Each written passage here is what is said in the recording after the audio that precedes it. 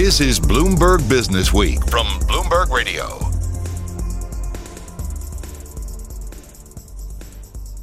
I'm Jason Kelly. And I'm Carol Massar. Welcome to the Bloomberg Businessweek Extra. It's our weekly podcast bringing you an in-depth interview you will not hear anywhere else. And this is someone, Jason, I know we're going to have back. Absolutely. I have to say, this came through a friend of mine who had gone to see Dr. Vijay Vad. He's a sports medicine specialist at the Hospital for Special Surgery here in New York City. But man, he is a big thinker in many ways, so thoughtful when he approaches problems that so many of us have as athletes or even just as people, like a sore back. Yeah, especially something that a lot of folks are dealing with, working from home and just being at a computer or laptop for hours on end. Check out our conversation. Well, this is sort of one of these historic events, especially when it comes to healthcare. We've been so focused on chronic diseases, we almost thought we had infectious diseases, quote unquote, beat.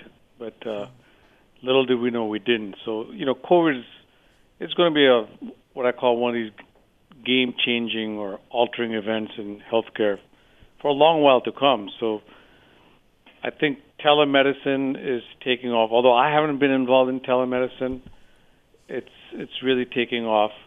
And I guess it's the new generation likes these new technologies.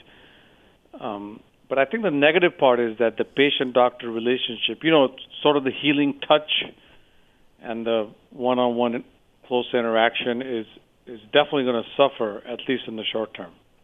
Yeah, I have to say, there is something to that. And I've been in, circumstances where a doctor's just like, wait a minute, let's just stop for a minute. What's going on? And they just pick up on something, in an office.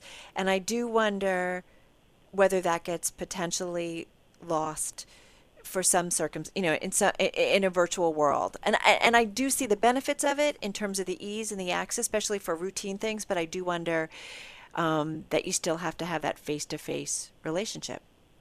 Well, definitely. And a lot of the stuff I do, especially chronic back pain, is such a mind-body issue. Yeah. To develop a rapport with a patient online, I think, is much more difficult than when you're in person with them, seeing them eye to eye. And there's certain, we're told to pick up clinical pearls in person. That's what our training has been. And I think that's where the new generation doctors that are just getting trained might have a slight edge on us, quote-unquote, old-timers, is that, we're so trained to be in the room, tactile, visual, for clinical diagnosis and patient report, that I think that new generation might be better at doing that online. And Dr. Vad, when you think about whether this focus that hopefully many of us have on our health and overall wellness, we were having a conversation earlier in the show with the CEO of WW International, Mindy Grossman, and she was talking about, she sees that in her business, that it's not just about weight loss, but a more holistic approach. Do you see that? First of all, do you see that happening? And second of all, do you see it lasting? Well, I think wellness is going to be the next gigantic thing happening in health, if you will.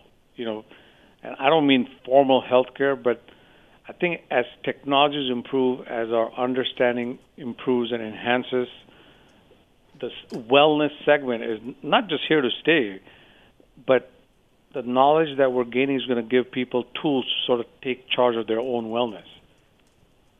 And, the prime example I give is just nutrition. I mean, when I trained in 1990s in medicine, we got 15 hours on nutrition. And today, finally, physicians have woken up saying, hey, we need to pay attention to what people are eating. You are what you eat. And this whole microbiome and what I call prebiotics, which is the type of food that really enhances great gut flora for great health. We're just at the beginning of this.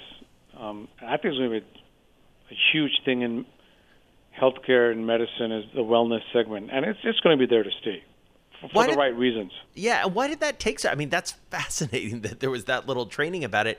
Why did it take so long for medicine to come around on that? Well, there are many factors that influence medical education.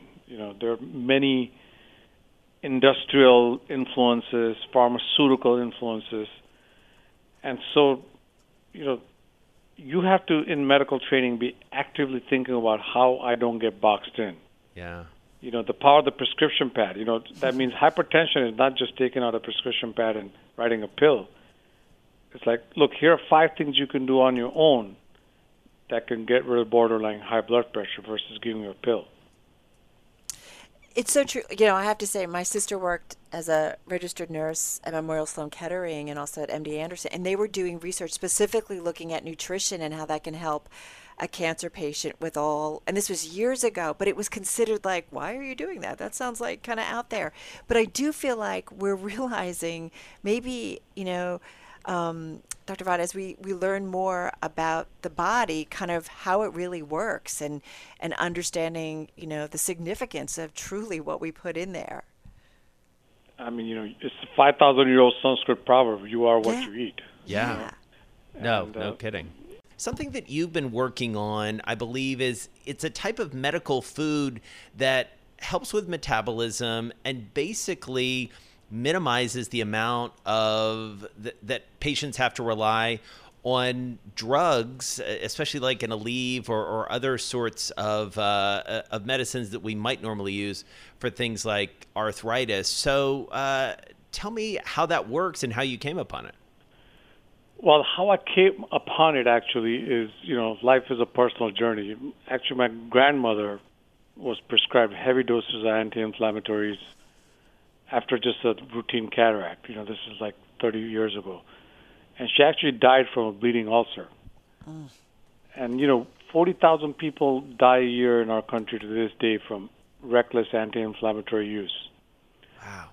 Yeah, and that's not to mention these anti-inflammatories can cause high blood pressure, increased risk of heart disease, kidney damage, especially in diabetics. So it was sort of my personal mission. Of course, it took me 20-some years after what happened to my grandmother, medical college, inventing things. But I stumbled upon curcumin, which is a turmeric extract, which is very, very hard to absorb. But I was fortunate that I was able to work with a really bright scientific team in Boston who figured out how to get this curcumin into the bloodstream and into the inflamed tissues. And so we did research on it and clinical trials that showed that it held up with naproxen in clinical trials for knee arthritis. But the other big sort of serendipity was that it reduced something called high-sensitive CRP, which is inflammation of the heart vessels.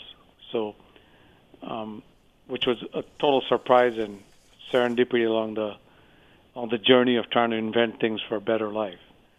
And it's the results have been phenomenal, and it's my hope that we can get decent number of people of anti-inflammatories, but that give them options that will do no harm.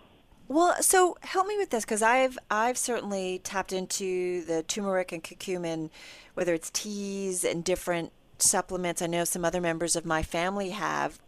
What's your view on that versus, it sounds like the concentration of what you're doing is different. So just help me out here a little bit. Yeah, so turmeric itself, there's very little curcumin in turmeric. So you would have to eat, first of all, 8 to 10 tablespoons of it, which is not realistic. Mm. And even most of the curcumin today, A, it doesn't absorb well, or B, there is, this whole pepper theory I really haven't bought. You put a little pepper in there and it absorbs. Right. And there are a lot of manufacturing issues with curcumin in general, and some of it is laced with lead, some of it is impure. I mean, we just haven't had the depth. The federal government and the FDA hasn't had the breadth to control this and to make sure you're getting what the bottle says it does. So we brought this out as a medical food, so every batch is tested for purity, and it comes from an organic turmeric farm in India and is manufactured in Westchester at an FDA facility. The difference is that it not only absorbs in the bloodstream, but that it has very high bioactivity, meaning it gets inside inflamed tissues. And we know that because it reduces this high-sensitive CRP, which can only be reduced by penetrating those inflamed blood vessels in the heart. I do wonder, because Jason and I talk about this a lot, about, the medical community, the pharmaceutical industry is so still entrenched. And I do wonder that like what you're doing, there's got to be what seem to be maybe equally or more productive ways without the negative impact on the human body. And it just feels like we're on the cusp of getting there. How do you see it? Yeah, look, I think our knowledge of food as medicine is enhancing. Our knowledge of non-drug related therapies is enhancing. And so, look, there's so much confusion when it comes to even pharmaceuticals. A lot of the generics are impure. And when it comes to supplements, it's like the wild, wild west. I mean, there are studies done on supplements. Totally. They vary in purity from 0% to 99%. Yeah, I have to say that's an area, Jason, you and I have talked about this on air. I do agree with you that it's the wild, wild west. There's no oversight of it. Yeah. And it's a huge industry. It absolutely is. So only about a minute left here. Dr. Vad, tell us briefly about carboplasty. I'm fascinated by this, especially because I know a lot of people who've had to get their knees replaced after years and years of running. So, I have a lot of technology companies. My wife thinks I've caught lightning in a bottle on this one, so which is saying a lot. So basically, we're not even in the joint when we're treating knee arthritis. So carboplasty, to me, goes where the crime is, where the cartilage and the bone meet. And the theory is that the lack of blood supply from the bone to the cartilage gets rid of gets the cartilage to start getting sloughed off, which is, by definition, arthritis, loss of cartilage. And we basically take stem cells from your body and we deliver them to where the cartilage and the bone meet. It's almost like we're giving fertilizer to the cartilage to get it to repair and the pain to go away. And that's Dr. Vijay Vad. He's a sports medicine specialist at the Hospital for Special Surgery. And I got to say, the things that they are working on, he is working on specifically in terms of really understanding the body, whether it's what we eat and what goes into it, or how to use the body itself to make us healthier. I really feel like this is the cutting edge of medicine. You've been listening to Bloomberg Business Week Extra. Be sure to tune into Bloomberg Business Week Radio, live Monday through Friday at 2 p.m. Wall Street time on Bloomberg Radio. I'm Carol Massar. And I'm Jason Kelly. This is Bloomberg.